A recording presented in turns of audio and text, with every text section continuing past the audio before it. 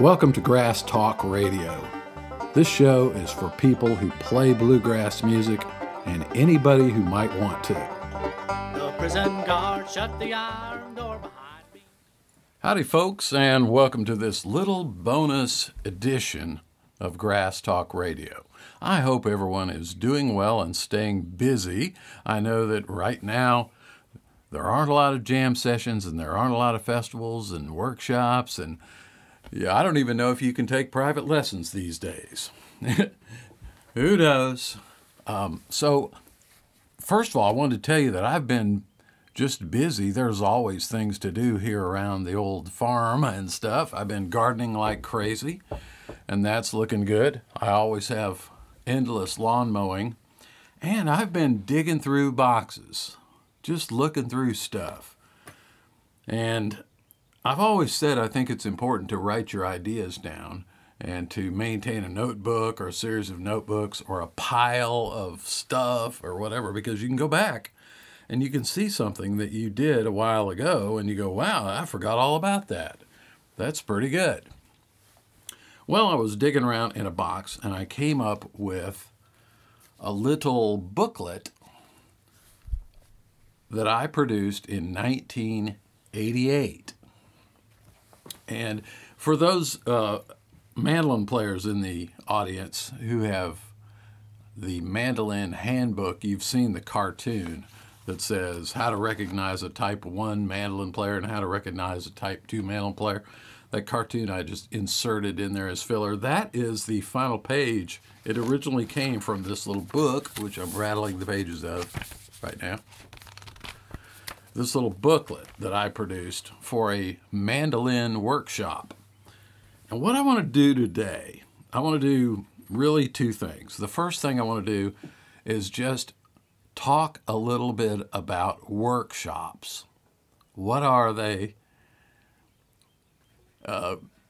Pros and cons about various types of workshops and this sort of thing. Because, the workshop has been around a long time in the bluegrass world. I've got old photographs of, Bill Monroe doing a mandolin workshop at some, early bluegrass festival, and all the people crowding around looking at him, got their little tape recorders and their microphones, and he's sitting there with the big horn rim glasses on and playing through some stuff. And you've probably seen those pictures or perhaps have been there and been involved in these sort of things.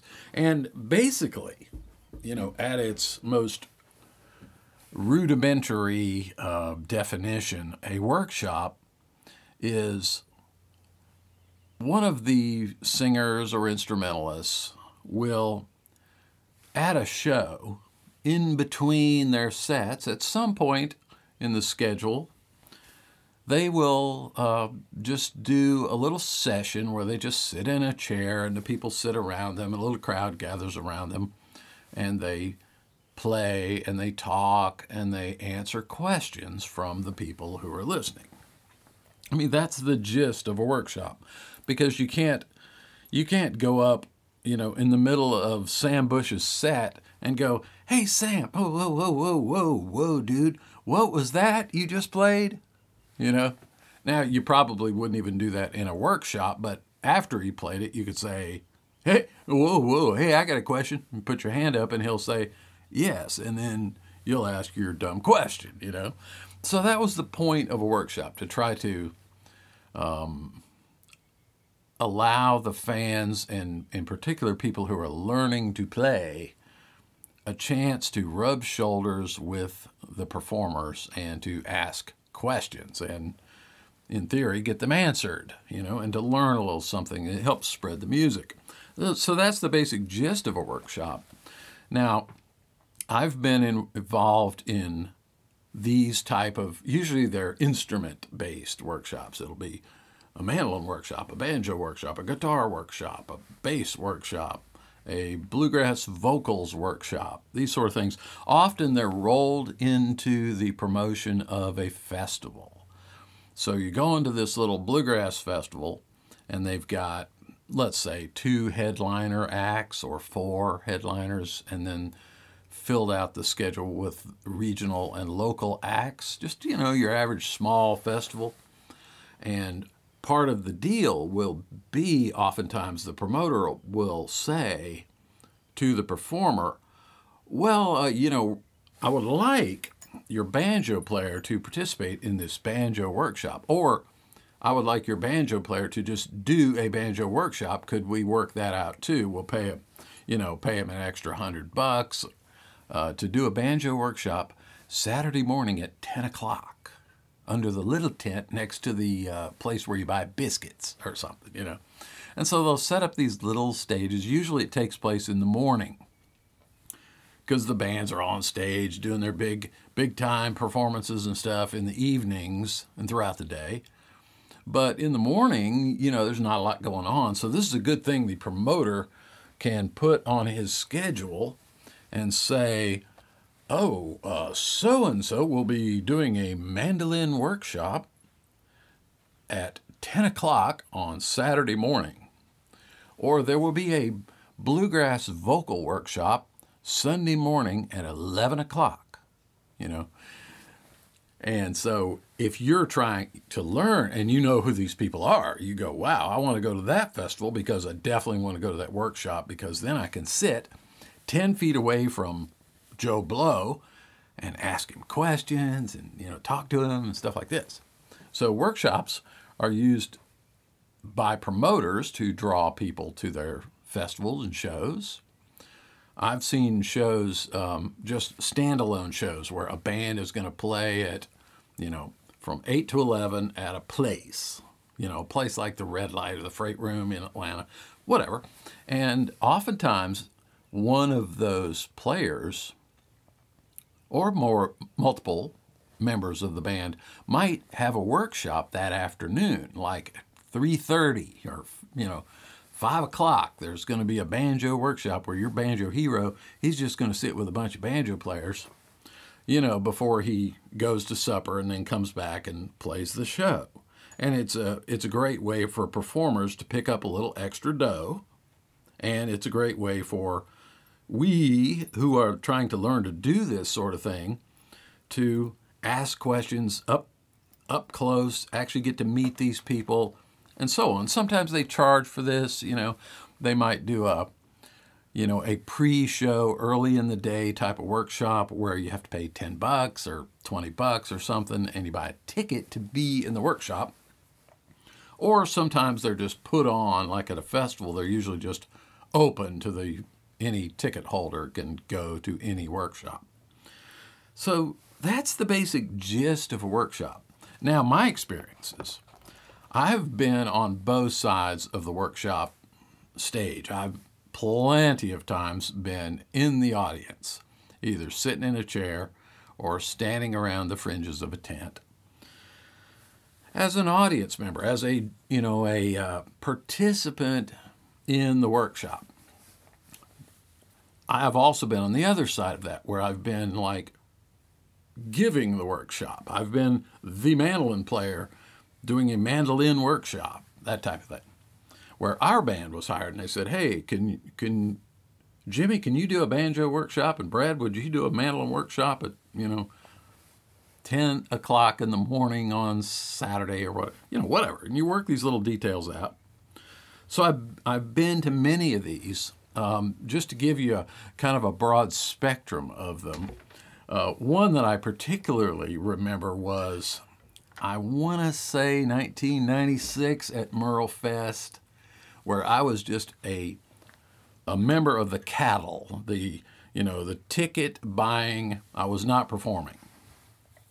I bought a ticket, and they checked your cooler before you went in, and you had to stand behind this rope, and this particular color ticket got you into here, and this, and you're herded around like cattle. And for me, I don't really enjoy that sort of thing as much because I've been on the other side of the rope, which you're not allowed to cross, and I much prefer it on the other side. I like, the backstage scene a whole lot better than on the front side. I guess what I'm saying is I'm probably not a very good audience member.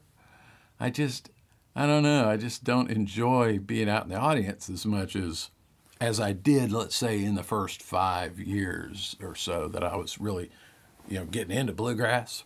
I was an audience dude, but then as you got more on stage, I became less interested in sitting out in the hot sun, you know, with a crowd of people, and I just wanted to be up there doing it. So I've been on both sides. But this particular Merle Fest, they have so many stages, and by '96, I think we played there. Cedar Hill played there the first time in '86, I think. It was still fairly small. I think maybe 10,000 people, which is small for that thing. And we played. They had 3 stages at that time. And we played on the kid stage, which was a railroad caboose.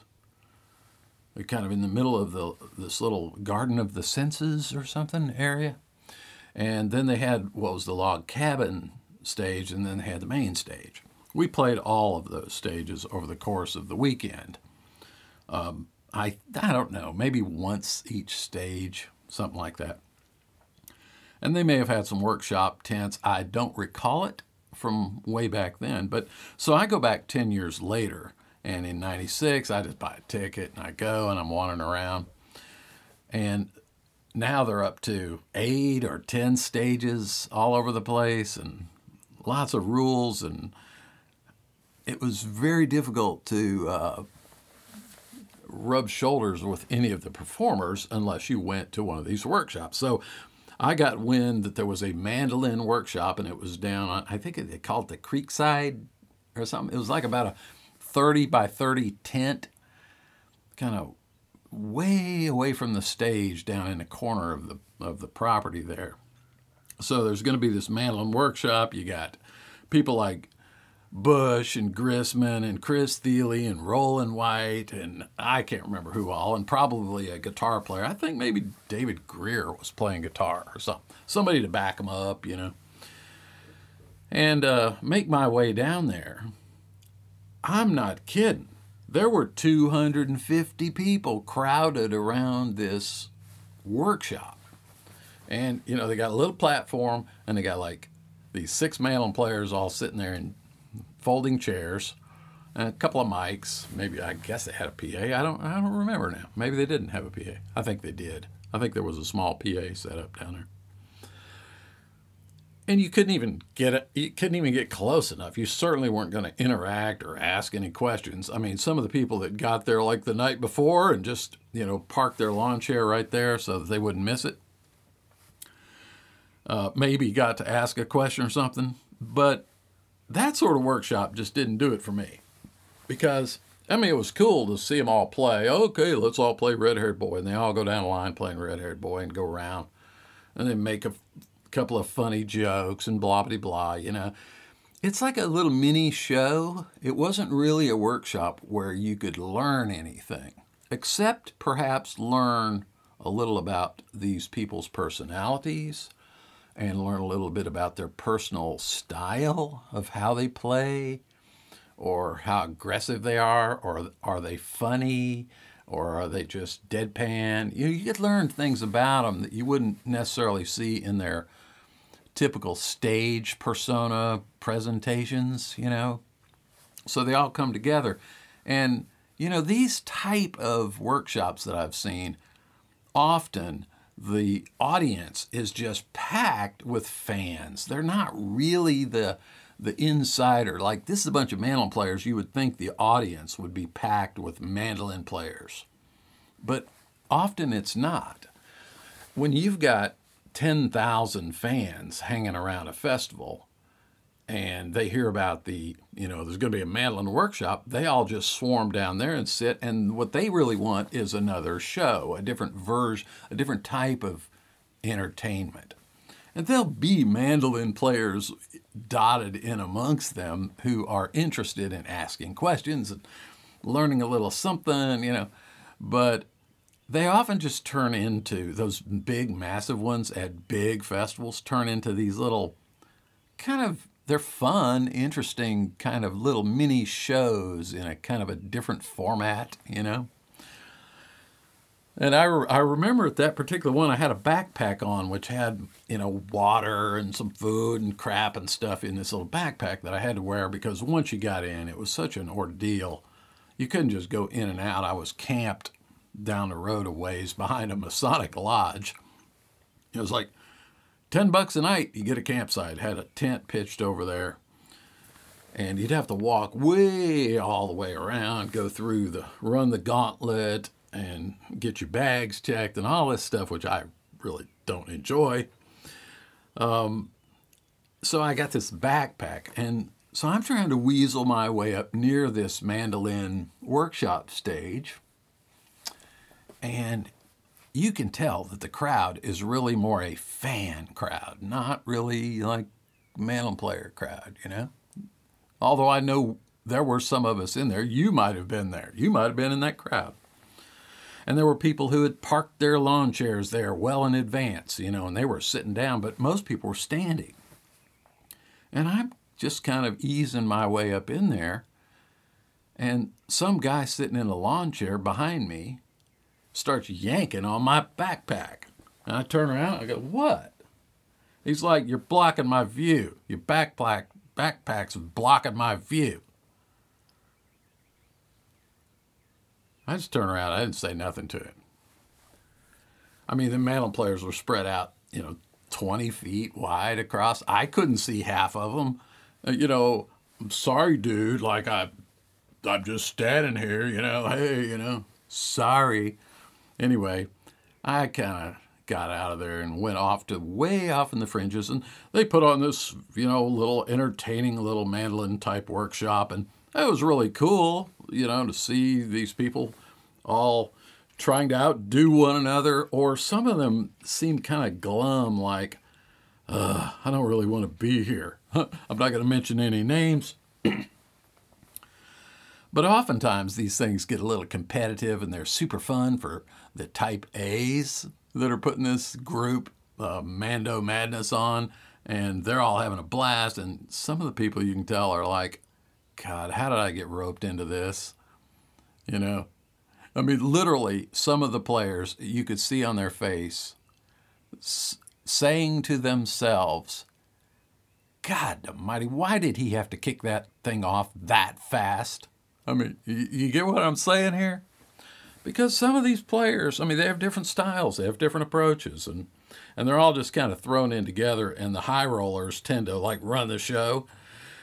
So anyway, it is an interesting thing to witness, and I encourage everybody to go to these things and enjoy the workshops, But as a learning experience to like try to improve your playing or something, nah, they generally, you might pick up a little something here or there, but it's not much, Now, on the other side of the coin, let me tell you about a completely different type of workshop. So Cedar Hill is booked to play this festival. I think it was at the Rock Ranch in Georgia. I can't remember the town nearby.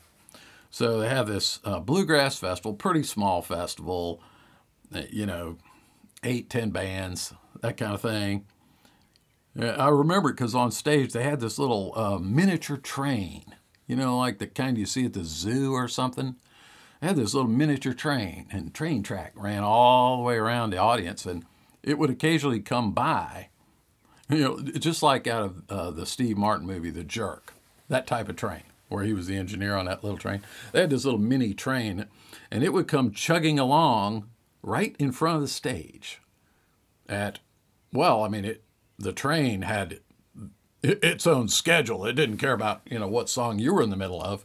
You might have been in the middle of a tender love ballad, and here comes this little choo-choo, choo-choo-choo-choo, and all these little kids riding on it, and a guy with his railroad hat, and, this little locomotive, and it would just come chugging by. And I remember being on that stage and us breaking into Train 45 every time the little train came by. And then as soon as it would go out of earshot, we would go back into what we were doing. Got to try to get some entertainment value out of this. But at that particular festival, it was one of those deals where the promoter says, "Hey, we want to have you play at our festival." We're like, "Great." We're talking money, like so many sets for so many dollars and whatever. And by the way, we're doing workshops. could Brad do a mandolin workshop and could Jimmy do a banjo workshop and blah, blah, blah, blah, blah. So, of course, we say yes. You always say yes to these things. And you might pick up an extra $50 or whatever. So I go to that festival all prepared to give my little mandolin workshop.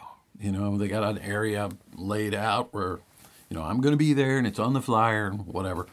And I go there about a half an hour early, got the books and little handouts and things I'm going to give to people, and I'm all prepared. And, about 5 minutes till time, one guy comes wandering over there with his mandolin. And we start talking and stuff. That was my only participant. I had one guy. And I already knew this guy. We knew each other very well. We used to live about a half a mile from each other. And we just sat there and picked and talked. I didn't really do a workshop because I only had one guy, I think I gave him a copy of my little handouts and stuff, and we just shot the breeze. He was building mandolins at the time, and it was a complete wash. So that's kind of the big and the small of the workshop world. I did get paid. I think I made $50 doing that. I don't know. It seems like I did. I have a feeling I would remember if I wasn't paid, Anyway, so we just sat there and had a bull session, and nobody came. It's because it was such a small festival. There probably were 250, 300, maybe 500 people throughout that day. It was just small. And, most of the mandolin players that were there at the festival, they didn't want to hear me talk about the mandolin. They knew me, They could see what I did every time I got on stage or whatever. And I've done them I don't know how many mandolin workshops I've done. I've done them at Southeastern Bluegrass Association meetings. I've done them a lot of times as a tag-on thing at a festival. And some of them, there have been 25 people there, and sometimes there would be 2 people there. And, it just depended. But over the years of doing these workshops, my mentality about what to do at the workshop began to change.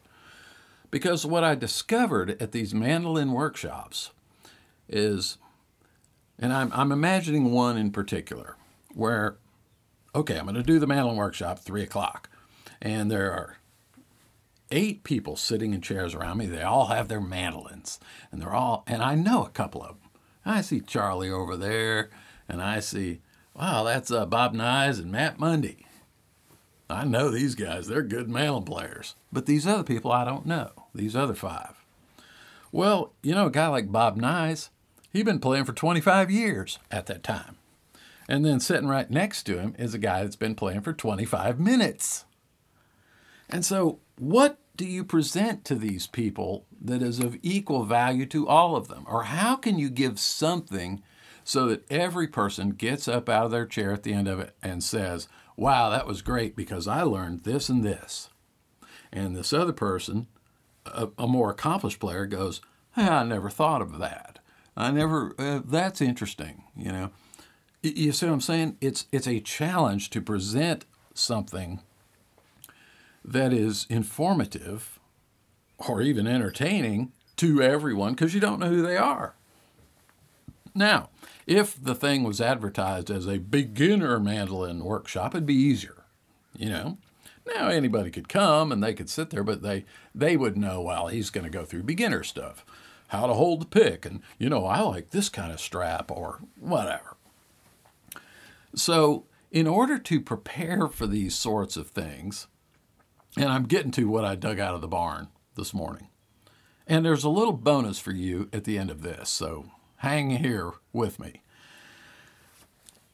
In 1988, I was asked to do a workshop, the workshop I was just describing. It was going to be, prior to a SEBA meeting in Atlanta, Georgia, and I estimated 8 people maybe, which I think it was the number I had. But in advance of this and thinking that I really need to give everybody a little something, And remember, I've probably told you this, I was in the printing business. I had a printing company. I used to print the Southeastern Bluegrass Association newsletter, the SEBA Breakdown. First 3 years, every copy of that came off my AB Dick 360, 11 by 17 press. Used to typeset it, used to print it, shoot the halftones in the darkroom. This is back in the dark ages, 84, 85, 86, 87, 88, 89. So I had access to things like a copy machine and a little punch binding machine. So when I showed up to do my workshop, the other guy, the banjo picker, he might just sit down and say, all right, everybody, here, let me play that Blue Ridge Cabin Home. And he just plays it, and he's got his guitar picking buddy there with it, and they play it, and it sounded really good. And then, does anybody have any questions? That was the typical competition in the workshops. I looked at it differently. I looked at it as like, I'm going to give them something, a little booklet that has a whole lot of things covering a whole lot of different areas for absolute beginner all the way to the more advanced, or, a little something for everybody. And all I'm going to do is hand them out and go through it page by page and point out what's there and demonstrate a few little things, give them some ideas, food for thought, something they've never heard of or thought about. And they come away with something in their hand and they go, wow, that was pretty good. This thing here on page 8, I never thought about that. So here's what I'm doing in this bonus episode. I found my copy of my little workshop handout. Let me count the pages. 1, 2, 3, 4, 5, 6, 7, 8, 9, 10, 11, 12, 13, I think, 14, 15, 16, 17 pages. It's a little 17-page booklet, which I have scanned and created, put this 1988 workshop handout into a PDF file that you can download. And here's the way I'm going to do it. I am going to post the PDF on my Patreon page, patreon.com/Bradley Laird. So if you are a patron, you can just go there and get the file. Now, I haven't done it yet, but I'll do it before I put this show up. So very soon it will be available over there on the patrons page where you can just download this. Secondarily, for anybody else who is not a patron, and I do encourage you to become a patron of the show, it really helps keep this thing going and growing, as they say. If you don't feel like going over to Patreon and, doing all that, here's another way you can get it. I am going to put a link to this workshop booklet on the show notes page for this episode. So if you're listening on iTunes or something like that, go to grasstalkradio.com, slide down that long list of 150-something episodes, and look for this episode. I think it's bonus, I want to say bonus 10. I don't have it in front of me. It's the latest bonus episode, and it'll say something about workshops. You click on that link, and that'll take you to the show notes page for this bonus episode. And on there will be the usual stuff, the player. You can just play it right there on the page. There will be a link right there, which will take you over to my payhip.com store. And I will upload this PDF to the store. Now, I don't have an easy way to make things just free on the store. They want you to put a price on everything, like $1 or $10 or whatever. However, they do have an option that says pay what you want. So I'm going to set it as pay what you want. So in order for you to get the little booklet, go to grasstalkradio.com, slide down to this episode, click that. There will be a link there, which will take you to this document over on my store. And you can set the price at $0 if you feel like it. Or you can put in there, $10,000 if you want to. Or you can do it for zero and then follow along with me here in this bonus episode. And then if you, at the end of this, after the fact, think, wow, that was pretty cool. I think I'm going to throw the guy a couple of bucks. You can go back and do it again. And this time chip in $3 or $5 or whatever, like give the guy who put on the workshop a little tip. But I want you to right now, before you finish listening to this episode, because now we've had the first part of this episode, I want you to pause this bonus episode of the podcast and go get the thing. Go get the PDF.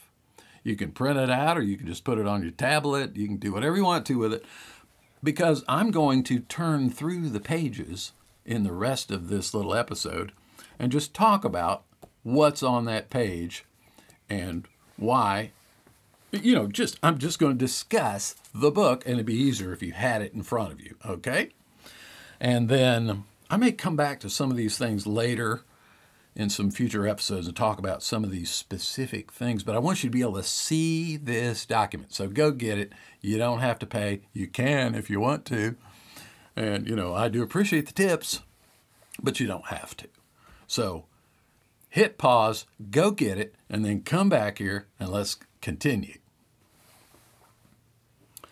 All right, so now, and of course this is mostly for mandolin players, but you know what? There is information in here, as you will find, even if you play banjo or guitar, bass, or whatever you play, there is information in this workshop that is appropriate for you. It's not just mandolin. It is a lot of mandolin stuff, but it's not all about mandolin. So let us go through the document, which, thank goodness, I found my one remaining copy of this thing in my barn in a box yesterday, cleaning out the barn.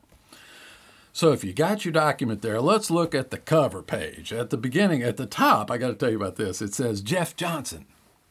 And then it has a little arrow and it says, Jeff doesn't know I stole his music paper. Don't say nothing. And let me explain this. And if you look down at the bottom, in the lower left, it says copyright 1988 Laird and Associates, style number ST01. Well, because I had the print shop and because I was into music, I had this brilliant idea that I would produce music notation staff paper, pads of 50, books, whatever. I was going to make staff paper.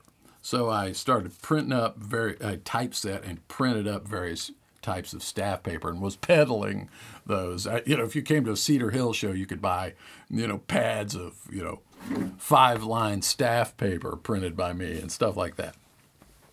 But what I did, Christmas of 1980, I was probably 87, all the guys in the band got their own customized pads of this. I printed up 500 sheets, for Bob, Jimmy, Jeff, and Fred, and put their name on top and printed them and padded them and wrapped them up and gave them to them for Christmas. Well, I had a few extra pads of Jeff's, and so this has been my music notation paper for years. Still got a few pads of Jeff Johnson personalized staff paper, But it was a nice Christmas present. It was tradition in Cedar Hill for, at the last practice before Christmas to always bring a little something for the guys. My typical thing would be to swing by a liquor store and buy a couple of 6-packs of weird beer and then shuffle them. You'd have a 6-pack, there are 4 guys that I'm going to give a gift to. I would buy 4 6-packs of weird beer and then I would shuffle them up so that each one got a 6-pack with 4 different kinds of beer in it. It's like, hey, have you ever tried, Dead Guy Ale or whatever, That was something you could do quick on the way to practice. Sometimes I would put a little more thought into it, like the thing here with the printed staff paper, did all kind of things. But it was interesting each year.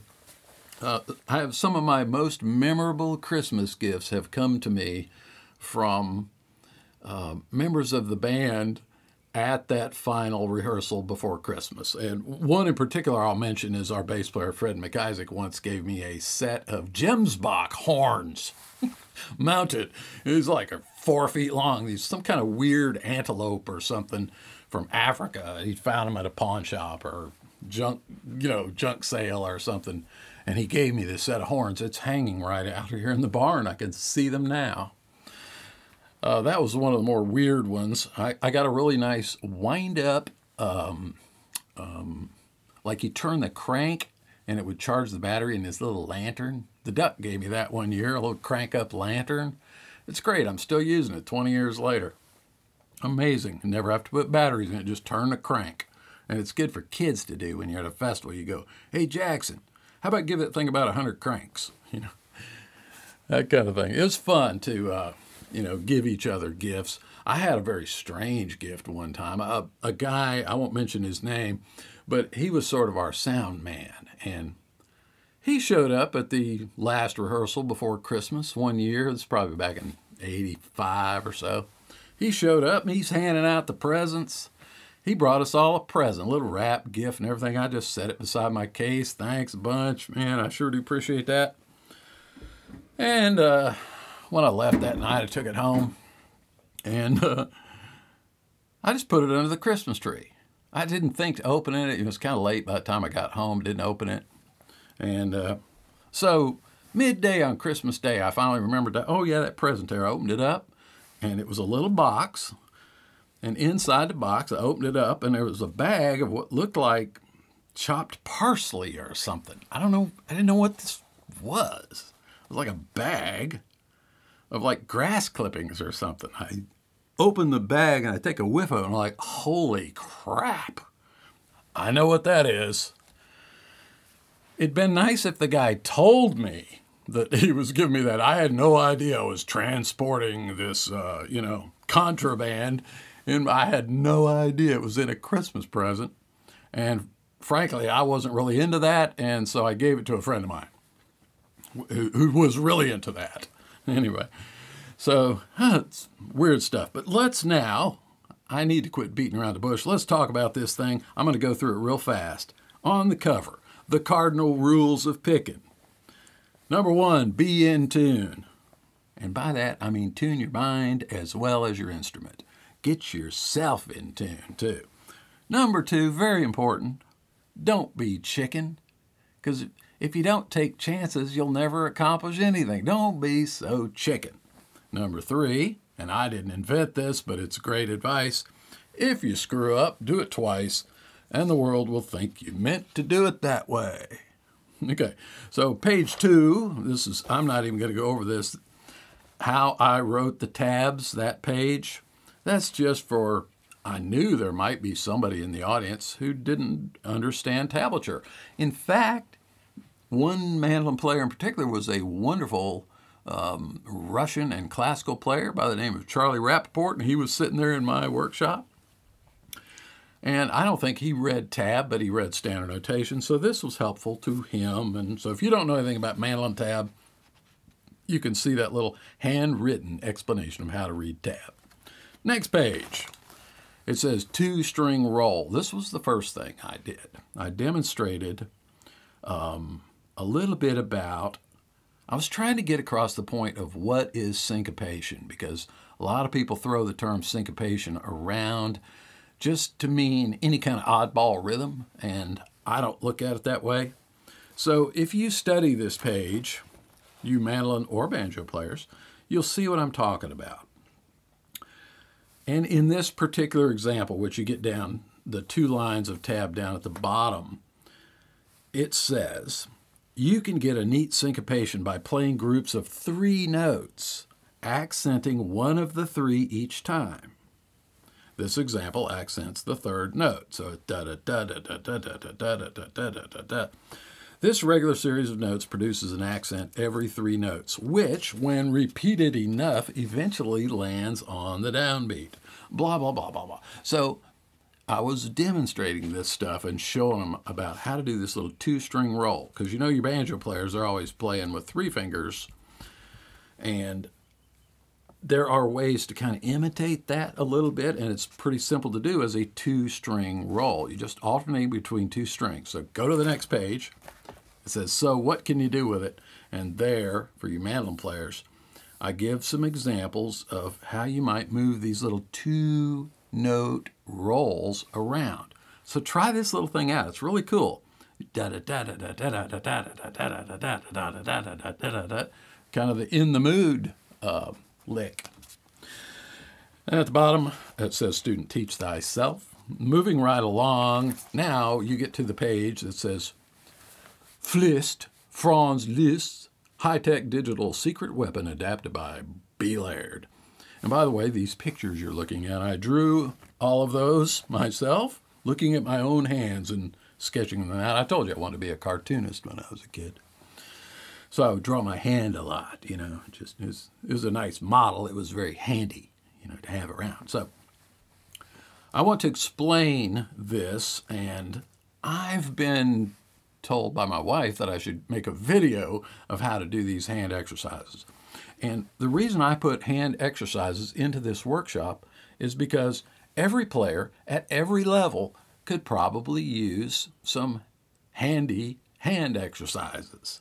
Because whatever level you are at, if you increase the control and dexterity of your fingers and hands and the strength and the, flexibility, your playing at whatever level it is will improve. So I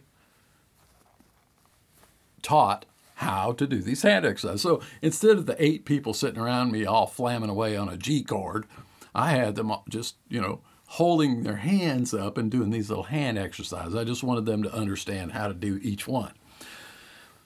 Very important that you take a look where it says triple mode of practice.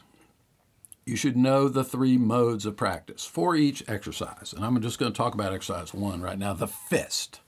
The fist is simple. You make a very gentle fist with your hand, and then for the first mode, you open it outwards fast and hold. So you go from a closed fist to completely open, spread fingers as fast as you can, then hold, and then gently bring it back. And then do that again. Open, and slowly close. That's mode 1, the outward opening mode. Mode 2 is the opposite of that.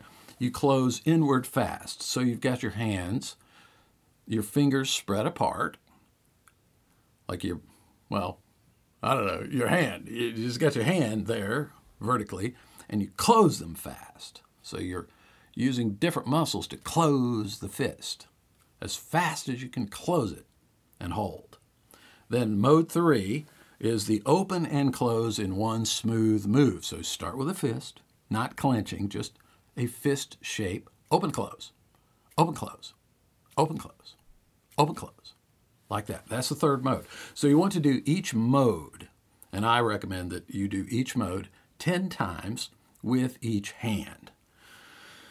And if your hands get tired, stop, relax, shake your hands out. Okay, number 2 is the karate claw. I think it's self-explanatory. You're just bending different joints to form the claw. Okay, so that's number 2, and you do that in triple mode, both hands. Numero 3, the palm caress. Let me explain this one. This one, you simply lay your hand, either one or both, out flat, and then you take the tip of each finger, one by one. In the picture, it's the little finger, but you could use any of the fingers. You take the tip of the finger and you bend it over and reach as far as you can across the palm, and you pull it back towards the base of that finger, as if there were a little BB on your palm and you're rolling it toward your finger. So you're reaching toward your wrist and you're caressing the palm back towards the base of the finger. And you do that with each finger. And you will really feel some tendons stretching in your wrist as you reach forward. Now, I wouldn't worry too much about your other fingers. If they need to follow along to do it, let them follow. This shouldn't be torture, but just take each finger and act like you're reaching for something with that finger and pull it back across the palm. Then, as you'll see, there are 2 arrows, one toward the wrist and one away. You do it in both directions. So you don't really do the triple mode with this. You just palm caress towards the wrist and away from the wrist. So you curl your finger up, touch the palm, and brush lightly away, tracing a line on your palm. You're pushing away from your finger, extending. Okay, so that's palm caress. Turning the page. Number 4, the Vulcan. And I'm showing the classic Vulcan pose there. But you do this in triple mode. So you open rapidly and hold. You close rapidly and hold. And you open, close, open, close. And this is not explained in the book, but you should do it with each pair of fingers. So first and second finger, do it. It's a scissoring motion, which is the weakest muscle in your hand. Is that the scissor closing muscle is the weakest muscle in your hand. But it's very important for getting some extension on an instrument. So do each pair. Do 1, 2, open and close. 2, 3, open and close. That's the Vulcan. And 3, 4, open and close in the triple mode. All right, number 5, circles. You're holding your hand out, relaxed, just palm down. And you spread your fingers apart and draw circles going clockwise with the tip of each finger. And then when you've done all the fingers, go counterclockwise. Number 6 is over and under, and which I think is pretty self-explanatory here. The one I've drawn is to hold your hand out, palm down, and take your first and third finger, your index and ring, and lower them below your middle finger and touch them together, and then raise them above and touch them together. So you practice that, trying to draw a circle. Your index and ring are each drawing a half circle on either side of the stationary middle finger. It's very tough. If you get pretty good at that, try it with your your middle finger and your pinky, and leave your ring stationary. If you can even do that, I would be surprised. But you might be able to. And again, I'm cautioning you, if your hands get cramped, raise them high over your head because it lowers the blood pressure in your hands. And relax. Don't do this too. If you think when you're playing your instrument, you're exercising your hands, but you're going to do things with these exercises that you've never done on your instrument. And when you get good at it, that'll allow you to do things you've never done on your instrument. That's the idea here. Number 7, I've turned the page, the little Noah's Ark at the top, fingertip arcs. Pretty simple, you can see from the drawing there. You just opening and closing like a little pinching motion between your thumb and each finger. And it's triple mode. You're in quickly and then relax. In quickly and relax. Out quickly and relax. Out and then in, out. I don't care if you do out, in, or in, out. Doesn't matter. Number 8, the thumb workout. Just going to work the thumb. You're going to draw squares with the tip of your thumb. Just try to draw nice squares in both directions, and then do circles in both directions. Work that thumb a little bit. Thrill seekers, try it with your toes. Number 9, circles and squares with pairs. Now this, you lay your hands out flat, palm down, and just pick a pair of fingers, raise them to the top of an imaginary circle, and each side traces one half of the circle. They meet at the top and they meet at the bottom. 12 o'clock, 6 o'clock, up and down. Do all the pairs. See if you can make circles that anything that resembles a circle. All right, turning the page. That was enough finger exercises. Tired of your pinky being so useless? This is the finger substitution idea. I got stuck in the index finger one time, catfish, and I actually have pictures of that catfish, which I'm probably not going to scan and put on the site. But basically, this is something I've been suggesting to students for a long time. If most mandolin players, banjo players, tend to play most things with index, second, and ring, and pinky doesn't get used as much.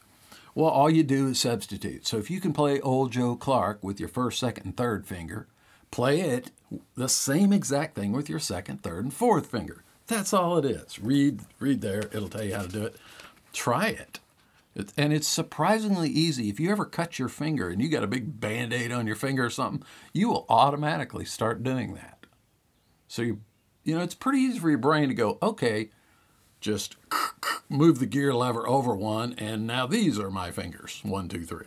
So try that out, the pinky substitution, finger substitution exercise. Then the next thing, which I'm not going to talk a whole lot about here, was I got to talking about time signatures, because most bluegrassers are just playing, 8 notes to the bar in 2/4 cut time all the time, and they don't play a whole lot of 6/8 tunes. So I just did a little thing here explaining 6/8 and gave a few example tunes. Greensleeves and a little bit of Bach and the old Irish washerwoman. This is just mandolin tab in 6/8 time. Then, turning the page, we get the good all-purpose lick. I just wrote an ascending lick and showed how to play it in a closed position. For those people who have never ventured up the neck, if you take the lick, the first lick, and then you go down the third line and you try that lick, you see that you can play the exact same thing anywhere on the neck. That was all I was trying to get across to people. And then I also showed it how you could descend with it. So that was it for that. And then practice smart. These are tips for practice. I'm going to go through them real fast. Number 1, make a written practice plan, and then examples. You can read it. You've got the document. Number 2, try your hand at reading music written for other instruments.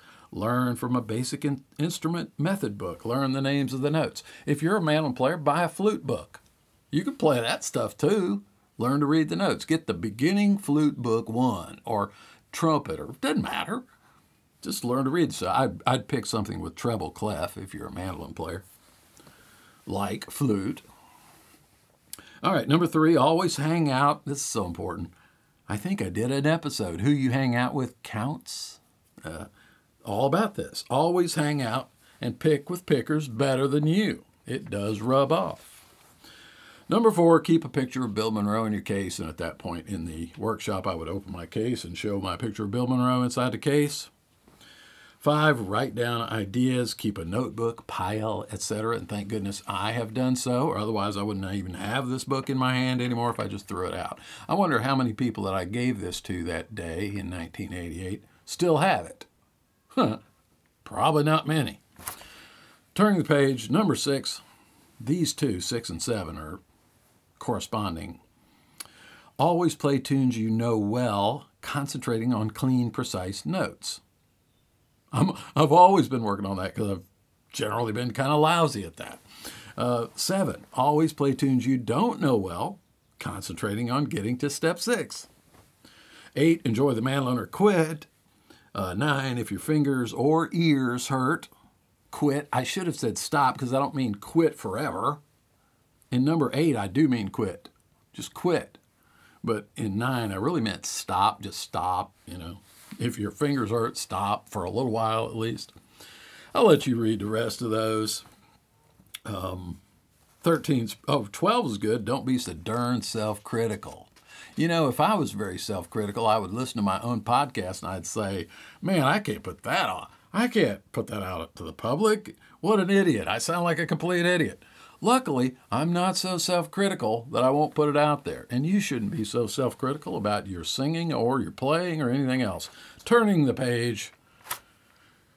As John Hartford says, style is based on limitations. My expansion, limitations are based on laziness and a closed mind. You can read the rest of that stuff there. Turning the page. The pentatonic brain. I just did in this workshop a 5-minute explanation of what is a pentatonic scale and how it can be used. Essentially, this one page became half of the book, Mandolin Masterclass, and it became about 6 or 7 of my mandolin instruction videos. But it all came from this one page. Next page, a few thoughts about picks. See, I'm trying to give something to everybody. Number 1, always carry a few. 2, tortoiseshell, comment on that. Blah, blah, blah. And then the end, a $100 guitar gets treated like crud, but a $3 pick you guard with your life. Next page is a Bach piece. Bach two-part invention number 4. And I simply put this in there to say to people, do you know what this even is? Can you read this? Could you decipher this? It's in 3/8 time, allegro vivace. What is all this? Just as encouragement for people to try to learn to decipher and read standard music notation, because there's so much of it out there. You know, you buy the Coles 1000 fiddle tunes. If you can't at least decode it, you can't play it. So that was all it was, and I played a little bit of this thing for them, just the top line, just a little bit. And I've got a recording of me and my friend Roland Austin playing this piece. Well, I'll just play it right now. Here's me and Roland playing this piece, which I forced all of my students to learn both parts of this, and we played it together as a means of getting them familiar with reading standard notation. And it's a great one because it's in the key of D minor. It's a really easy mandolin key. The trills, I'll tell you, are tough. I'm not a trill guy, so I would just play streams of continuous eighth notes, or maybe maybe tremolo rather than that trill. But you can see those Mortensen trills and things notated by Bach. Do what you will with that. It's just to remind you, learn a little bit about how to read standard music notation. Here's the tune. Here's a little bit of me and Roland playing that tune.